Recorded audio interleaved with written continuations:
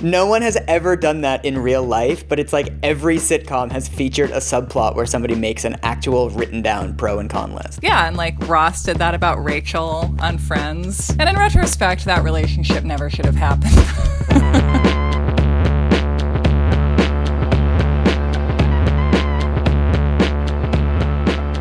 So welcome to You're Wrong About, the show where we set right what we once got wrong. Still struggling. I am Michael Hobbs. I'm a reporter for the Huffington Post. And I'm Sarah Marshall, and I'm a writer for the New Republic and BuzzFeed. And today we're talking about Stockholm Syndrome. Yeah. So, Michael, what can you tell me about Stockholm Syndrome? So, Stockholm Syndrome, I'm an expert on this because I've done no research whatsoever, is the phenomenon by which you get kidnapped and you start to sympathize with your kidnappers and you start to kind of take on their political beliefs as your own. And so in the 70s, when there used to be lots of kidnappings, there were some famous cases of people going rogue against the cops and teaming up with their own kidnappers. And I have no idea why it's called Stockholm. I have no idea what Stockholm has to do with anything.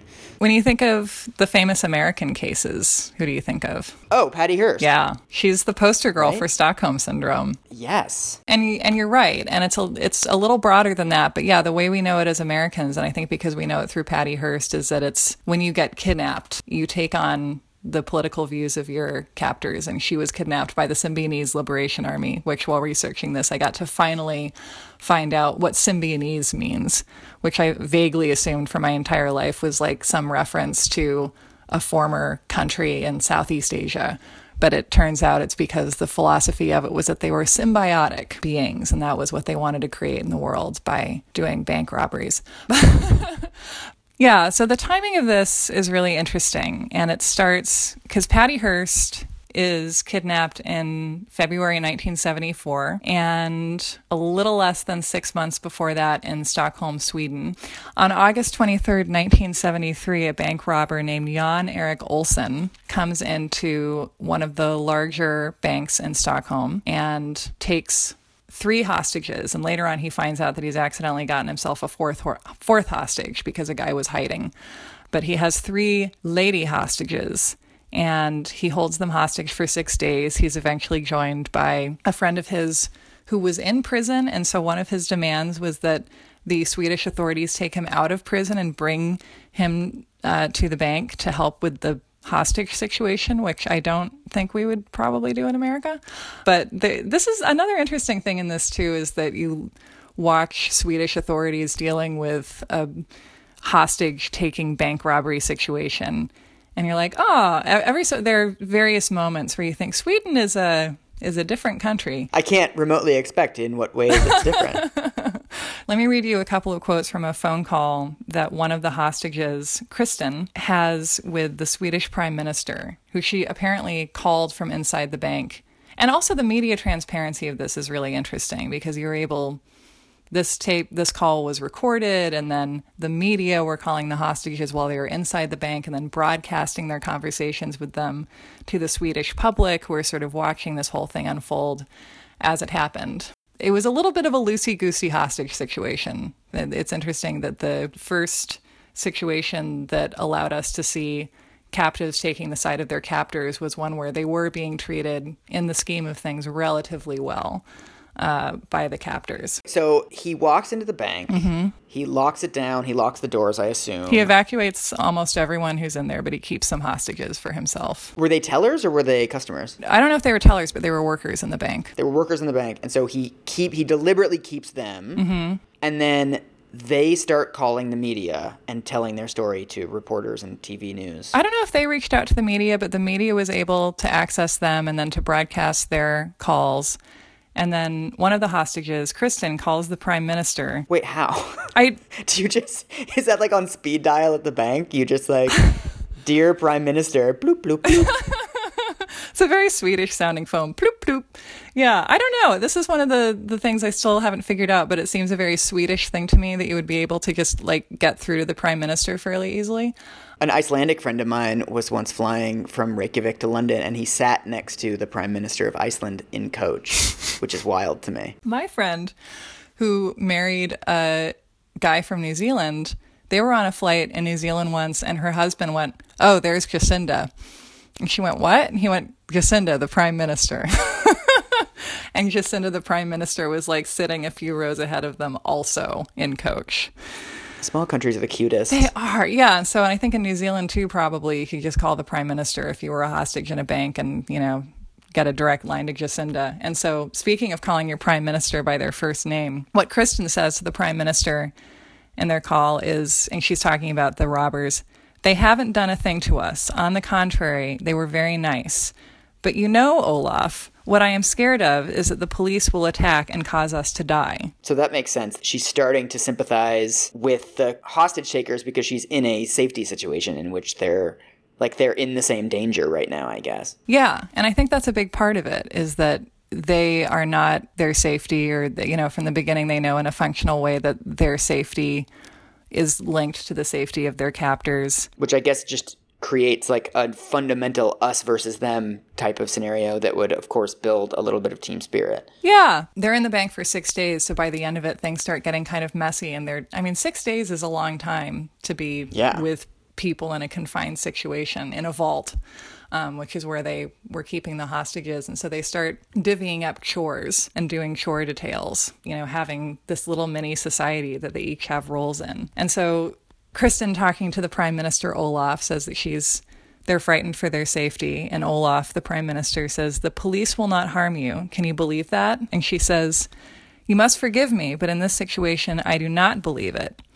Olsen, the robber, is sitting here, and he is protecting us from the police." Oh. Mm-hmm. So you can see it sort of starting to form. Yeah. That, he becomes the gorilla daddy who's, protecting them from the evil interlopers. I can also tell you, instead of just making an off-color joke, which is my first impulse, that Gorilla Daddy, was a viable exploitation film genre in the 70s because of Patty Hearst. To skip ahead momentarily, there were several Patty Hearst-themed exploitation films playing on the erotics, as it were, of the situation. So yeah, Gorilla Daddy, it begins. So wait, so that's 6 days. What do the hostage takers want during this time? They want money, and they want basically a safe getaway. And they know that if they're separated from the hostages, then the police are going to be able to take them down, and they're afraid of being killed. And so the hostages are aware of this too. And so finally, when after 6 days, the police eventually get them out by drilling holes in the vault and putting in tear gas, which tear gas seems to be generally a good strategy for diffusing a hostage situation until you get to Waco, but that's a different story. After 6 days, the police get everybody to surrender and come out, and the hostages won't let them take their captors out by themselves. They insist on coming with their captors and all walking out together. And then one of the hostages, they have her on a stretcher, and she won't lie down. She's sitting up and looking around for one of their captors and looking to see if he's okay. And they both went to prison for relatively brief sentences because, again, the story takes place in Sweden, and some of the captives visited them there. Oh, wow. And so I think one of the reasons that this became as well known in the U.S. as it did was first that there was a New Yorker piece where the author Daniel Lang went and did long interviews with the captives and with the police involved in the case, and got really interesting quotes from them. So you can hear them kind of trying to access the mental state that they were in at the time, which is still more real for some of them than others. And one of them talks about, she got claustrophobic in the bank vault and asked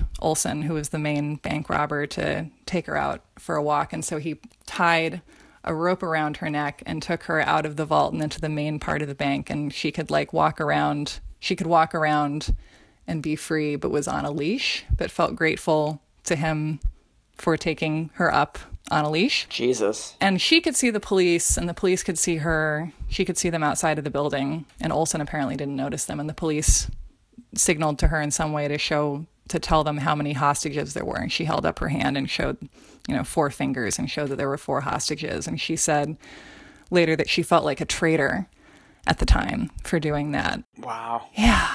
So did any of them recant afterwards? I can see how in an intense hostage situation, you create this insular little world where you start to sympathize with your captors.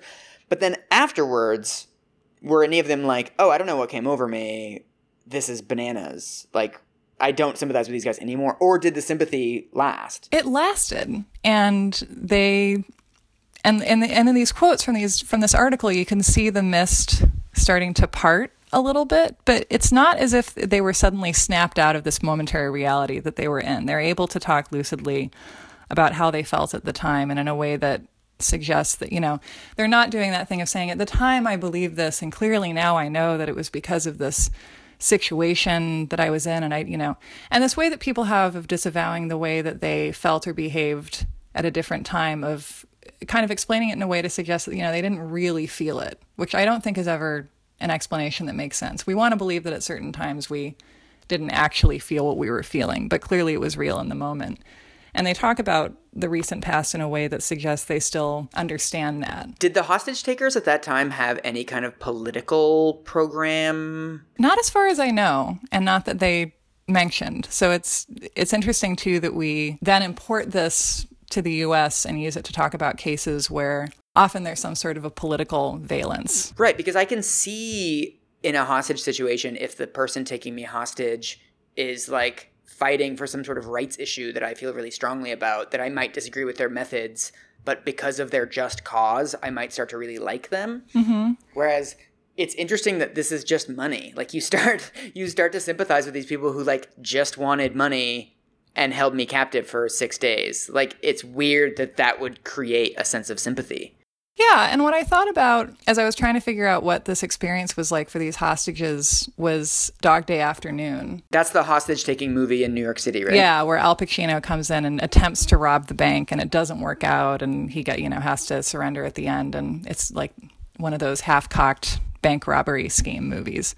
Because some of the descriptions of Olsen, the bank robber in Stockholm, reminded me of that Al Pacino character, because he's, we're watching someone who's desperate and not that intelligent and has gotten in over his head and is now this scrappy loner who is pitted against the police and all of their power and all of their firepower and all of their societal... The monopoly on state violence. Right. If I were one of the tellers in Dog Day Afternoon and there was sweaty, incompetent Al Pacino trying a little bit incompetently to manage this whole hostage situation, I personally would be quite sympathetic to him, and I can even imagine a regular citizen who doesn't sit around thinking about what structural forces lead people to commit bank robberies all day would feel sympathetic to him too. And there's also a great moment in the Stockholm bank robbery where the police apparently started to feel both concerned and relieved that the captors wouldn't kill any of the hostages like they had been threatening to do, because one of the hostages got her period while they were in the vault. And so the captors contacted the police and were like, hey, we really need pads or tampons or something because one of the captives is having her period and we have to take care of it. And the police were like, this is weird. Like, you seem a little bit bonded if you're caring about women being on their periods, which I think is also speaks to the time that this happened, when I think the idea of a man being anything than completely terrified by a woman's period was suspect. So was it called Stockholm Syndrome immediately? Was it the New Yorker that coined that term? So while this was happening, a Swedish psychiatrist, Niels Bergerot, that's the name of the psychiatrist who's interviewed on the news at the time this is happening, and then in the immediate aftermath. And brainwashing is something that people already have a sense of, because that's what, especially in the 60s, we're talking about that in the context of cults and that kind of thing. But the term that this Swedish psychiatrist applies to the situation in the bank is the Norrmalmstorg syndrome, because that's the name of the bank where it happened, which gets imported to the U.S. understandably as Stockholm Syndrome. And internationally, too. This is not solely an American fixation. Was this phenomenon known before this hostage crisis? Like, was this psychologist saying, oh, yes, this is something that psychologists have known about for ages? Or is he kind of coming up with it on the fly? He's coming up with it on the fly, and he's naming it after this specific set of circumstances where this happens. And this is where we start formulating the, symptoms of this, the symptoms that make it a syndrome. Because one of the things that I found really interesting thinking about this is that I looked up finally for the first time in my life what a syndrome actually is, because that's a phrase that we hear a lot.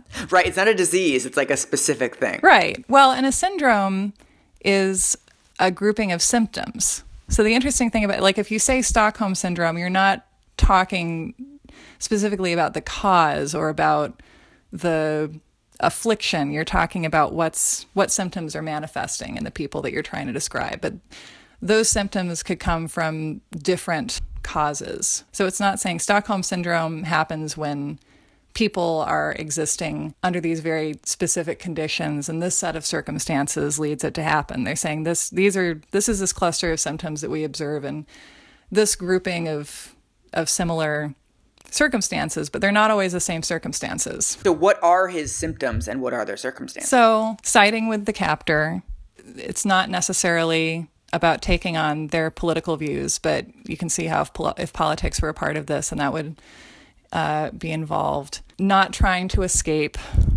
when the opportunity is presented to you, and siding with your captors against their enemies and taking on their enemies as your own enemies. And again, this is not a DSM thing. This is not really so much of an official, psychiatrically studied thing, and there isn't a lot of metadata on this. What we have when we talk about Stockholm Syndrome are analyses of various case histories. It's not like saying that someone has bipolar disorder, where you can talk about it with more scientific degree of accuracy. It's mushy. And so and then people will describe it in different ways, but one of the descriptions that comes up is compassion for the abductor, which I think is really interesting, because I think that you can feel compassion for someone without taking their side ideologically or in a situation. And so there's something interesting about the fact that, in this bank case, clearly it was about witnessing the humanity of the people who were holding you hostage. And I think that the inclination to sympathize with someone who is pitted against the far greater power of the police and of society, there's something about that makes sense as a defense mechanism, and is something that the human psyche does in a situation where you have to, in some ways, believe in a way that you wouldn't believe in other circumstances, that this person has your best interests at heart. Is that what he's describing? I mean, that seems like much more than just saying, hey, I hope the cops don't kill us. That's a much bigger internalization. Yeah. Right? You're actually starting to like these people, not necessarily just kind of rooting for them against the people with the tear gas.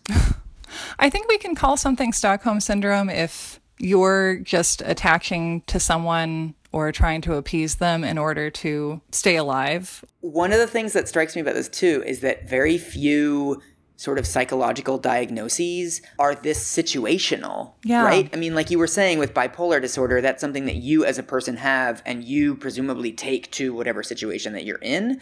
Whereas Stockholm Syndrome seems like it's a very specific reaction to a extremely specific set of circumstances, right? That you're being confined by someone you don't know for a long period of time. That's something that very few humans even go through in their life. Yeah. And so few of these kind of DSM type phenomena are situational in that way. Yeah. And there's something weird about saying that someone had or didn't have Stockholm Syndrome, because it's not something that I think you have in the way that you have something like, schizophrenia. It's this much more fluid thing. And I think of it as being more, not even hugely extreme, but at a more extreme end of the spectrum of human behavior than we normally inhabit. And it seems like something that makes sense psychologically, is something that people would do under these sets of circumstances where we've observed it. We started studying this in the 70s, and there are cases that seem to complicate or challenge this trend. So there was a case in the 80s where a group of revolutionaries hijacked a plane, as was the thing to do back then, and were holding people hostage on the ground, but they had, I think, 36 hostages. and only one of them didn't go along with the captors and continued to make things difficult for them and would be taking photographs of the situation so he could show them to the police and was... Oh, like a 12 Angry Men situation, like the one person who's going against the group. The lone holdout. And the other people in the group were concerned that he was jeopardizing their safety by not going along with the captors, but also I think saw him as kind of a narc. So like the bank robbery happens, this psychologist comes up with this term. The term gets sort of popularized, and then the New Yorker does this thing that gets a lot of American attention. All of this is before Patty Hearst, right? I think the New Yorker article comes out after Patty Hearst has been kidnapped, but before we reckon with Patty Hearst. Because to me, one of the really interesting things about Patty Hearst, and then I also didn't realize before looking at this, is that the Patty Hearst saga went on for years. Because she was kidnapped on February 4th, 1974. She was 19 years old, which I would like to emphasize. Because, you know, think about being 19 and then think about being kidnapped and think about those two things happening at once. So who is Patty Hearst? Patty Hearst is the beautiful heiress to the Hearst fortune and a descendant of William Randolph Hearst. Newspaper guy. So worth the modern equivalent of billions. So she inherits all this wealth, and she's famous before the kidnapping, right? I don't think she was famous in that way before the kidnapping. She was a student at Berkeley. She was 19. She was displaying some hippie tendencies, but not to an extreme degree. She was a well-behaved daughter of a rich family, and I think that was the really shocking thing about this. Not that it happened to someone who was already particularly well-known. And I think it's important that she becomes iconic only after she gets kidnapped, because then there's no real previous image of her for what happened to contradict in a way that would have been more complicated if she'd been in the American mind for a while. But she's a daughter of privilege. She has everything she could possibly want or need. She's engaged, and she's in line for this fortune, and she's very pretty, which I think is an interesting component of how all this played out. So she's kidnapped from her home in California by the Symbionese Liberation Army, which is a very grandiose term because they only have a handful of members. They're really a Symbionese liberation minivan. Exactly. You know, there's the search for Patty, and no one knows where she is or what's happening for a couple of months. So she basically just disappears from her bedroom one night. Yeah. I guess this makes all the papers, but we don't know about this whole Symbionese Liberation Front thing until months later. I think we knew about who had kidnapped her, but no one had any idea that she was going to emerge the way that she did, which is that they rob a bank in April of that year. She's been gone a couple of months. And then and again, this is the media intruding in interesting ways. The first that anyone sees her again is in footage of this bank robbery where she shows up. And this is the iconic image of her, where everyone gets one iconic image. And this is hers. And it's her, you know, with the beret on, and she's holding the assault rifle, and she's standing with it aimed at the tellers in this bank that the SLA is robbing. And that gets broadcast. You know, she disappears. She's the face on the missing signs. And then we see her again, and she's Tanya, because that's her Symbionese Liberation Army name. Baller. And I think one of the problems with it really is that she looks great. Like, you look at it and it's like bank robber chic. I mean, she looks like Faye Dunaway and Bonnie and Clyde in those images. Yeah, and she's a 19-year-old girl. She's attractive. Mm-hmm. It's like perfectly packaged to appeal to the People magazine reading public. Yeah. A week after the bank robbery, April 22nd, 1974, the SLA releases recorded audio of her reading or reciting, or however you want to put it, a statement. And she says, "Greetings to the people. This is Tanya." And she describes what the SLA did with the robbery is that they forced the corporate state to help finance the revolution. Oh, I like her. Right? That's the thing.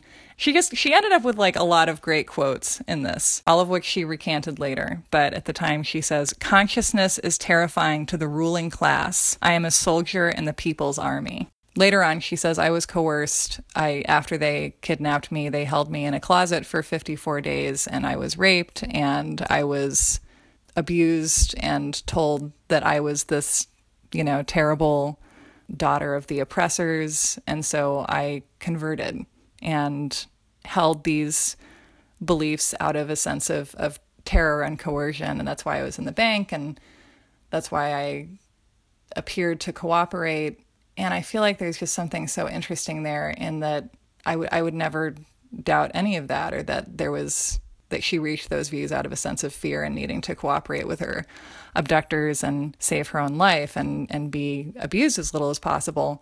But these things are also very attractive and not radical if we're talking about how many people are holding them views in 1974. Oh, just all that anti-corporate, anti-system type of views? Yeah, consciousness is terrifying to the ruling class. Like, consciousness is terrifying to the ruling class. Young people had reached sort of a consensus on that at this point in America. Yeah, it's Watergate year, right? I mean, she's not that far outside of the mainstream. It is Watergate year. What did the Liberation Army actually want? I think they just wanted to wage war against America, and they had smaller manifestos within that, but that was what Patty Hearst described as their general goal. They also wanted to rob banks, and they were suspected of having killed at least one public official. Okay. And one of the demands that the SLA had that Patty's family complied with was that free food be given to the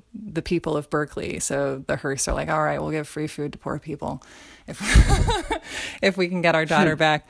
Ronald Reagan, who's the governor of the state at the time, says, and I quote, "I hope they all get botulism." Oh my God. Speaking not of the Symbionese Liberation Army, but of the poor. Charming. Yeah. Good old Reagan, just doing the empathy quotes, just bringing them out. That's the thing. So the bank robbery happens. She releases this statement. And then is this just like a huge deal in the country? I mean, this must be front page news everywhere. Yeah. And she was on the cover of Time magazine, Newsweek magazine many times. Her face is everywhere. I mean, that Tanya image that's one of the iconic images of this period, I think. It's as iconic as a portrait of Mao. People, some people are saying right on Patty, and some people are horrified. And then what happens that we kind of forget about is that the authorities locate the Symbionese Liberation Army and kill 6 members in a shootout, which was one of the most violent shootouts that had happened in America at the time. Patty isn't there, and she goes on the lam, and no one knows where she is for 16 months. Wow. And then the police finally find her living in a house in California with 3 remaining SLA members and arrest her and bring her to trial. She's booked at the San Mateo jail, and she lists her occupation as urban guerrilla. And so it's a funny story, because the thing that people initially wanted to believe in the story that she was telling about herself for several years was that she had been living in the dark, and then she was liberated by the Symbionese Liberation Army and came to this political consciousness and became this urban guerrilla. And that would be nicer in some ways to believe, because it would give us more of an ability to believe in free will and autonomy.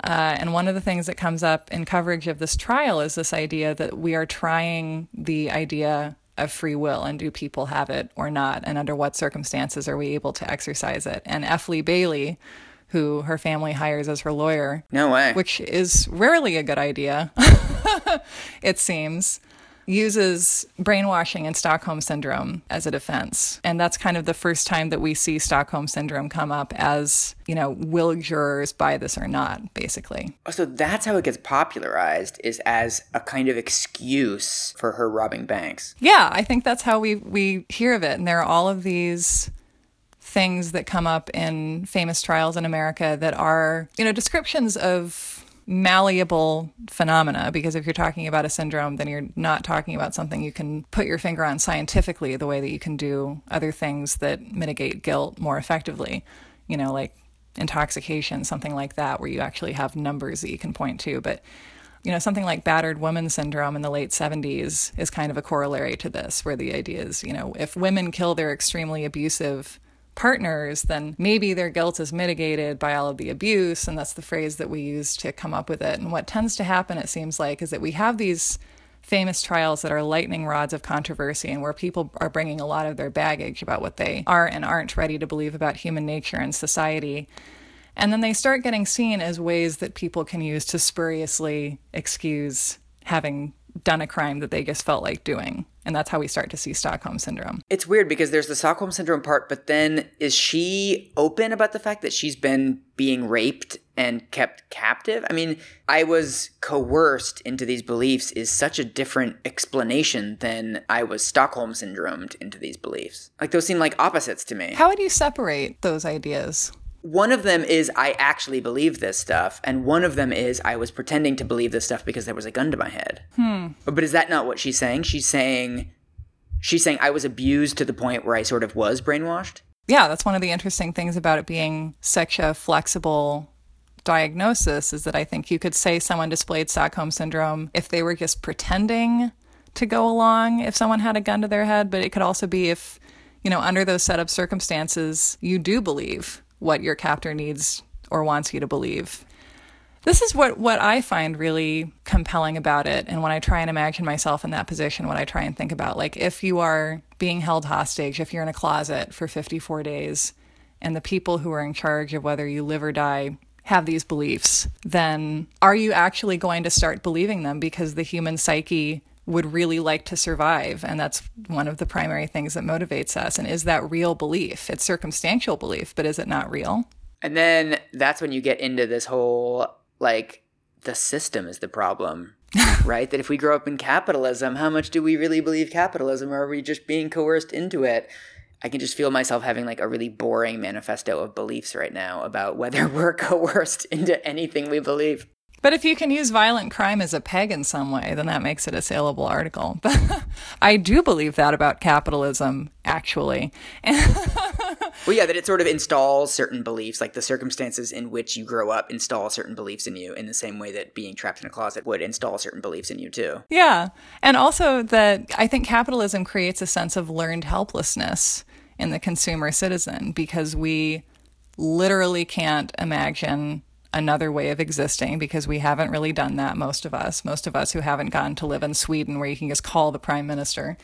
And I mean, another thing that is a hallmark of Stockholm Syndrome and that is very exportable to a really wide range of human behaviors is that if someone is being abusive to you or treating you badly some of the time, and then sometimes they're being nicer to you and doing things like what Jan Olsson did, which is when in the bank robbery in Sweden they ran out of food because the police hadn't sent them rations in a while. He had 3 pears left over, and he cut up his pears and gave some of the pears to the hostages and ate some of the pears himself.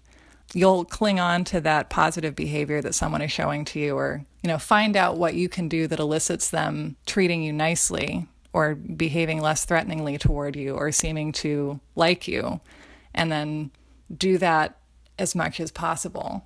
I mean, like, how many times have you known someone, or have you been this person where, like, your friend is in a relationship and things are like generally fine, and then like they actually finally break up, and they suddenly start talking about all of the awful stuff that was going on the whole time, and you know that they didn't talk about it, or that you yourself, if you're that person, didn't really talk about it, not just because you were saving face, but because you couldn't really accept that all of it was as bad as it was while it was happening. Right, and part of you knew how bad it was, and you knew that by talking about it, other people would too.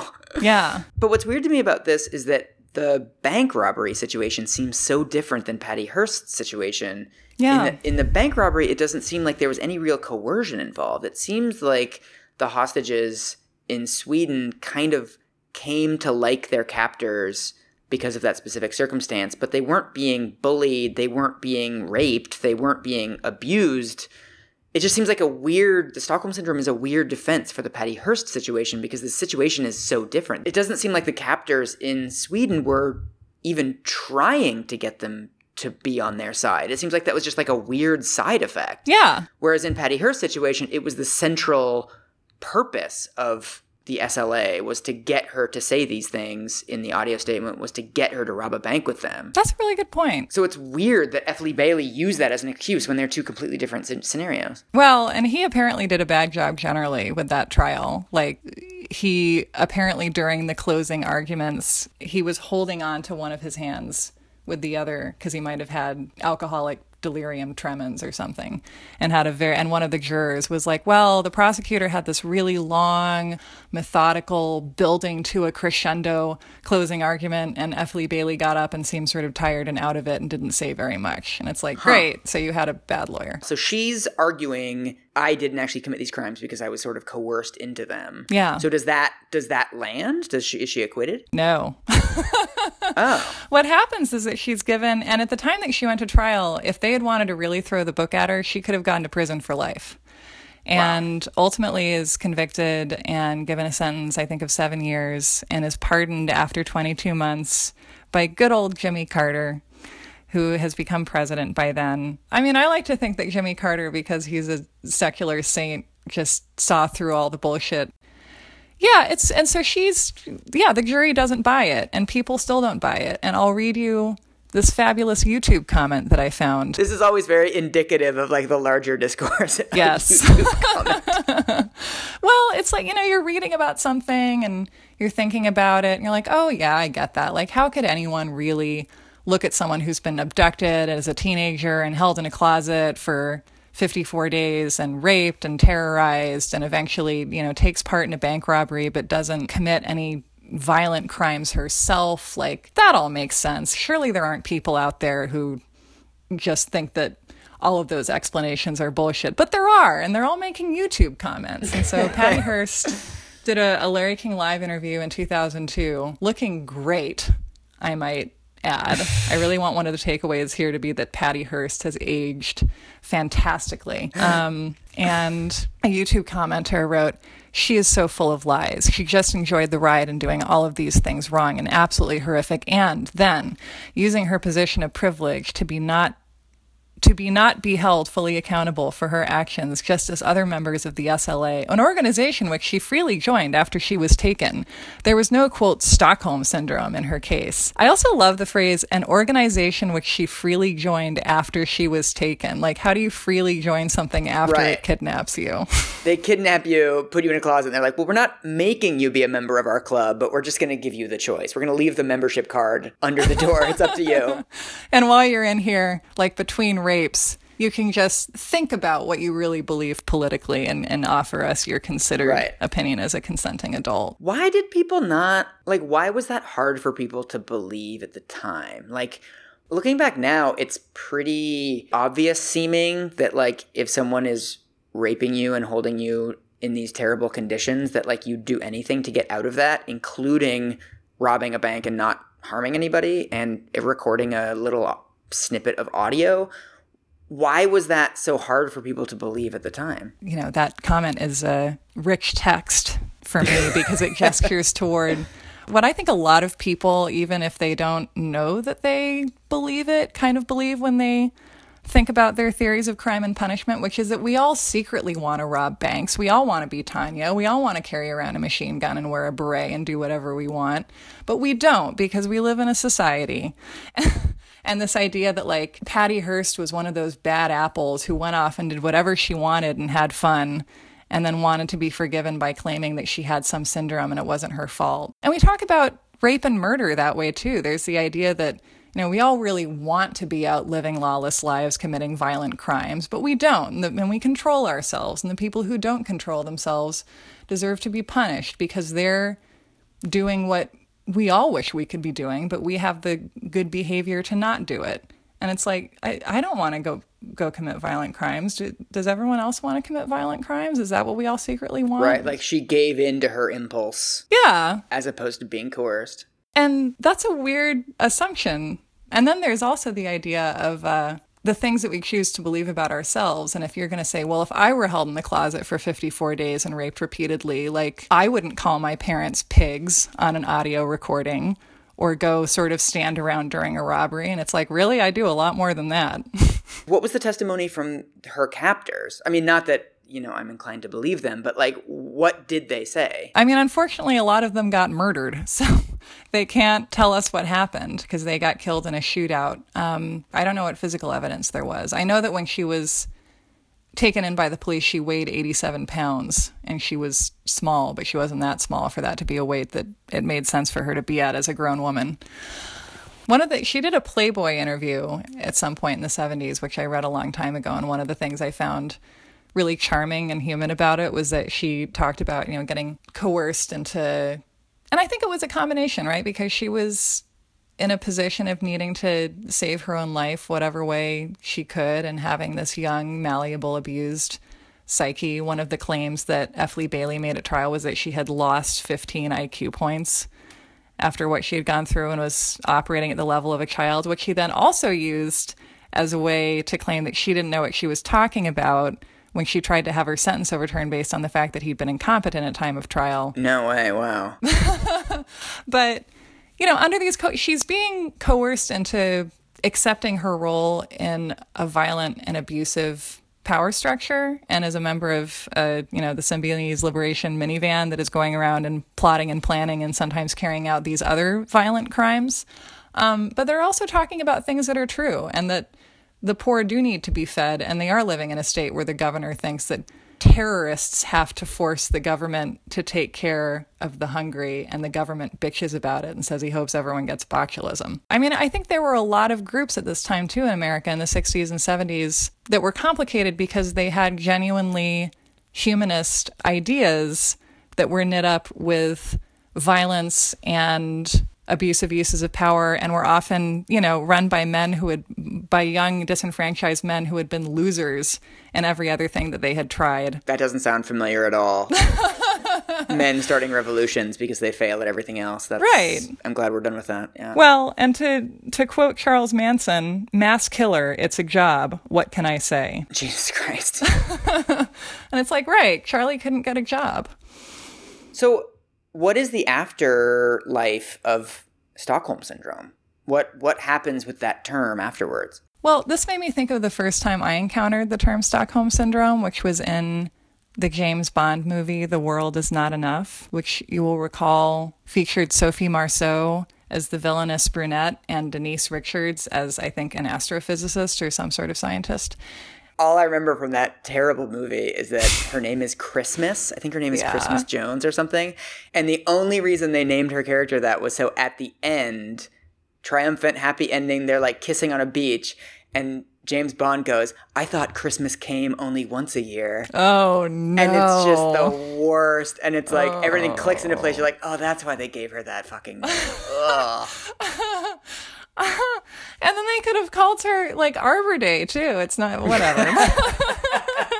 There were other like deeply bad James Bond movies before that, but that was one of the bad ones. And so Sophie Marceau's character, we think she's good, but then it turns out that she's allied with the villain du jour of that movie. And the explanation that they give in script is that she has Stockholm Syndrome. And I remember a scene where she's always wearing these chunky earrings, and she takes one off and part of her earlobe is gone because of the tortures that she suffered on the way to getting Stockholm Syndrome. And I remember as a kid being like, oh my God, Stockholm Syndrome, how do you get that? And I think the consensus that we have as Americans, to the extent that we think about Stockholm Syndrome, is it's something that you can come down with, like the flu. Like it could happen to any of us at any time. Yeah, that it's this thing that comes over you from the outside and not a more extreme manifestation of behaviors that all humans exhibit in various capacities. It's a weird term, though, that it came out of a very specific situation. This random Swedish dude made it seem like it was a generalizable phenomenon. Then we applied it to a completely different situation in which somebody was being deliberately coerced into having political views, which is not what the Stockholm original situation was. And then it's now this term that we use to talk about people who are being abused on a domestic violence level, in a situation in which they're not being physically confined necessarily, and it's over a much longer term. So it seems like we're applying the Stockholm Syndrome label to three completely different situations. I think so. I mean, an example of that, too, is sudden infant death syndrome. That essentially just translates to a baby died and we don't really know why. And that's what that means. And it's something that you can put on an autopsy report. It's something that allows you to, close a case and move forward. We're applying Stockholm Syndrome as a defense strategy in Patty Hearst's case. And the mitigating stuff that she had been through was so much more extreme than anything that had happened there. It's weird that F. Lee Bailey, or even a more competent lawyer, couldn't have just been like, and maybe someone else would have, talked about the abuse that she suffered and talked about how you would lose your sense of individuality or would... Yeah. It's a story of coercion. I mean, the difference between the bank robbery and Patty Hearst seems like the coercion. It was voluntary. The people, the hostages in Sweden, they voluntarily came to sympathize with their hostage takers, whereas Patty Hearst didn't. Well, and do you think that there's the power of the word syndrome in that? Because I think even now we have a much more complex understanding of trauma and the way that it affects people and the way that systematic abuse, especially in a closed little miniature society, would lead you to do things that you would never normally do. And also that, and you can see some of the SLA's points also in the fact that when she's finally rescued from this abusive guerrilla army that she'd been kidnapped by, she's thrown in jail and then treated like some sort of paragon of the hippie movement gone wrong. You know who I blame for all this? Who? The New Yorker. I mean, I'm always finding the way to blame the media for everything now, as a member of it. Kind of our theme, yeah. People love to have little names for things and little rules for things, especially people who are, like us, overeducated, tend to be left-wing, interested in science, interested in understanding societal phenomena. We love to have, like, these little rules, these little terms that we can kind of throw out that allow us to explain things. I keep thinking of, also in the New Yorker, the 10,000 hour rule. Oh, yeah. Right? That this idea that there's kind of no such thing as inborn talent, that all of these concert pianists and these amazing basketball players, they're actually practicing 10,000 hours before they master whatever skill that they have. And this was something where the actual article in which it was written is relatively nuanced and is relatively conservative of kind of, hey, there's this rule, talent isn't as big of a deal as we think it is. But then in the cultural consciousness, it becomes the 10,000 hour rule, where the way to get good at something is to do it for 10,000 hours. And that's totally reliable. And this is a scientific concept. And it's like, it becomes this real thing once we have a term for it and once we start to conceive of it as a rule, even though all of the scientists behind the evidence for the 10,000 hour rule say that it's much more complex than that. But what travels from that article, of course, is not the nuance and is not the caveats, it's the little rule. And so it's the same thing here in that Stockholm Syndrome is a really interesting concept, and it has a name. It's a syndrome. A psychologist named it. It's like a real phenomenon. We can use it to explain all kinds of things. And so it makes sense that people would read this article and kind of be like, ooh, like a new term that I can put in my quiver that I can use to explain all these complex social phenomena, when really that term was not actually all that useful, and that it was based on literally one thing happening. And then the term just kind of ran away with itself and became applied to all of these other random situations. So maybe I don't blame New Yorker necessarily. Like, these are not mendacious people who wrote the article. And it's the kind of article that I would have written, like, been really proud of myself for being like, oh, look, there's this new concept. But there is something about these long, big articles that point out a social phenomena then being seen as rules, or then being seen as proof of a concept which is actually much more provisional than anybody ever wanted to admit, because it makes for a less interesting magazine story. Yeah, and we want keys for things. And I think the fact that we love the word rule and we love the word syndrome says a lot. And then this comes up with battered woman syndrome too, because there's a very quick backlash against that. And the big case that gets this into this public consciousness is the Francine Hughes case in 1978 in Michigan, where a woman who had been consistently and horrifically abused by her husband for, I think, 15 years, finally just one day, in the way that it slowly and then suddenly becomes, it became too much. And so she got her 4 kids and put their coats on and put them in the car. And then she poured accelerant all over him because he had passed out in their room, and set the bed on fire, which became the Farrah Fawcett film, The Burning Bed, and then drove her kids and herself to the police station and turned herself in. and went to trial. Yeah, she was acquitted. She was found not guilty by reason of temporary insanity. And this is one of the cases that brings the concept of battered woman syndrome into the public consciousness. And then what happens is that there is all this weird rhetoric at the time where people repeatedly use the phrase open season and are talking about being worried that it's going to be open season on men and on husbands. It's like the Me Too thing at the witch hunt. You can't even hug your secretary anymore. It's the same kind of rhetoric. Yeah. And, and they're coming for all the men. Imagine being worried about that. You can't even beat your wife anymore without her trying to kill you. Imagine that being your concern. Yeah. And also, again, betraying this unspoken belief that doesn't make very much sense from where I'm standing of, obviously all of our wives secretly want to kill us. And now that they know they're not going to go to prison for a long time, if they do, maybe they will. And it's maybe you shouldn't treat your wife in a way that makes her want to murder you. There's also the question of whether the term syndrome is really doing anything there, right? Yeah. A battered wife syndrome. I mean, another way to put that is that some women who are abused by their husbands lash out and kill them. Some of them also don't. So to call it a syndrome implies that it's in some way universal, when obviously it isn't, because women are beaten all the time and they don't kill their husbands.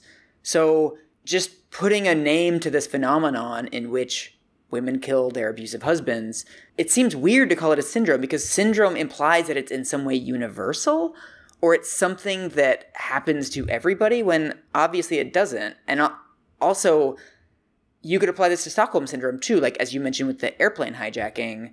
Not everybody gets quote-unquote Stockholm Syndrome. It's pseudoscientific, and... Yeah, that's a much better word than what I was saying. Yes, it's pseudoscientific. Yeah, and then also, as men get afraid about women killing them all the time in the early 80s, then there's a backlash and women start getting handed maybe even stiffer sentences than they would have gotten a few years prior, because there's a sense... Oh, because they want to deter women from killing their abusive husbands? We can't stand for this? Yes. If we don't start handing out harsher sentences, then and it's what, maybe we could do something to mitigate domestic violence in this country, but whatever. That's the social problem they wanted to solve. Women killing their husbands, not the husband part. Yeah. And this idea of, now that we have this defined battered woman syndrome, then a prosecutorial strategy that comes out of that is that you can say, well, she didn't really have battered woman syndrome, so she doesn't have the excuse of having been sick or having the syndrome that made her kill her husband. She's faking. And so it's something that you can apply kind of to whatever you want. And for the same reason, you can also claim that it doesn't apply kind of whenever you want. Right. It happens for some people and doesn't happen for other people, which makes it not all that useful as an explanatory factor. Yeah. I keep thinking of, that whole thing where if you put a frog in hot water, it jumps out, but then if you put it in cold water and slowly raise the temperature, it won't jump out until the water's boiling and the frog dies. So that's not actually true. Frogs aren't stupid. Frogs jump out of water when it gets too hot. In the same way you would. If you were in a bath that kept getting hotter and hotter, there would be a certain point at which you would go, forget this, I'm going to get out of this bathtub. It turns out frogs do that too. However, as a metaphor, that is very useful. It's useful when we talk about political phenomena. It's useful when we talk about personal phenomena, that incremental changes don't get noticed to the same extent as extreme switches, right? So kind of many people know that this frog metaphor is not true, but it's just a useful way of talking about incremental change. And I wonder if that's why Stockholm Syndrome persists, is that it's kind of useful to have this concept of sometimes people in situations that are bad for them actually sympathize with those situations and come to root for those situations. That we now have a cute little catchphrase for that describes this actual social phenomena. That syndrome is kind of the wrong word for it, I guess. It's more just Stockholm phenomenon or Stockholm sometimes. That sometimes people do this and sometimes they don't, but it's before, I guess, the early 70s, we didn't think that people would actually come to sympathize with their captors. Yeah, and as the opposite of what are the things that we don't need proof to believe in, what are the things that there's evidence of all around us, but that we need the magic feather of a syndrome to believe in. There was also a really interesting legal trend in the late 18th century in America when commercial rat poison became available, and suddenly women's husbands started dying, like more than they had before. And poisoning wasn't detectable in an autopsy the way that it would be today. And so there would be these cases that Anne Jones writes about in a really shockingly nuanced, based on its title, book called Women Who Kill, where a woman's husband would die and he would have eaten something that she had sort of urged him to eat a little bit weirdly, and then maybe a household pet ate some of and died or something like that. Like, there would be very suggestive circumstantial evidence. And she would go to trial and the jury would be like, well, he was always in debt and he beat her and he was running around on her, but like, what motive could there be? Like, how could a woman kill her husband? Like, it doesn't make sense. And they would acquit them because they just couldn't wrap their heads around the idea of the motive. Oh my God. If only there was some rubric through which we could understand this murder. If only there was, I don't know, a syndrome. So what did we learn? What did we learn about Stockholm Syndrome? I learned that the incident that we named Stockholm Syndrome after was a really less extreme than, at this point, pretty much all of the situations that we've applied it to. You learned that you should rob a bank in Sweden rather than the United States. Yeah, and that if I call the police and say, hey, we need some menstrual supplies in here, they'll be like, oh my God, we're not dealing with a garden variety criminal. This is a complicated situation. They're like, let's get the prime minister on the phone. Hang on, let's patch in Olaf. Yeah, I've learned that there are countries where you can call the prime minister by the first name and tell them that you don't trust the police and you're siding with your captors, thank you very much, and still no one will die. I mean, the amazing thing about that bank robbery is that there weren't any fatalities. What did you learn? I learned that I should stop writing magazine articles because they create bad ideas in the public consciousness that travel much farther than the nuance and the complexity. You shouldn't be too pretty. If you're a woman who's kidnapped and raped and forced to commit a crime, don't be pretty, because then people will really be suspicious of you.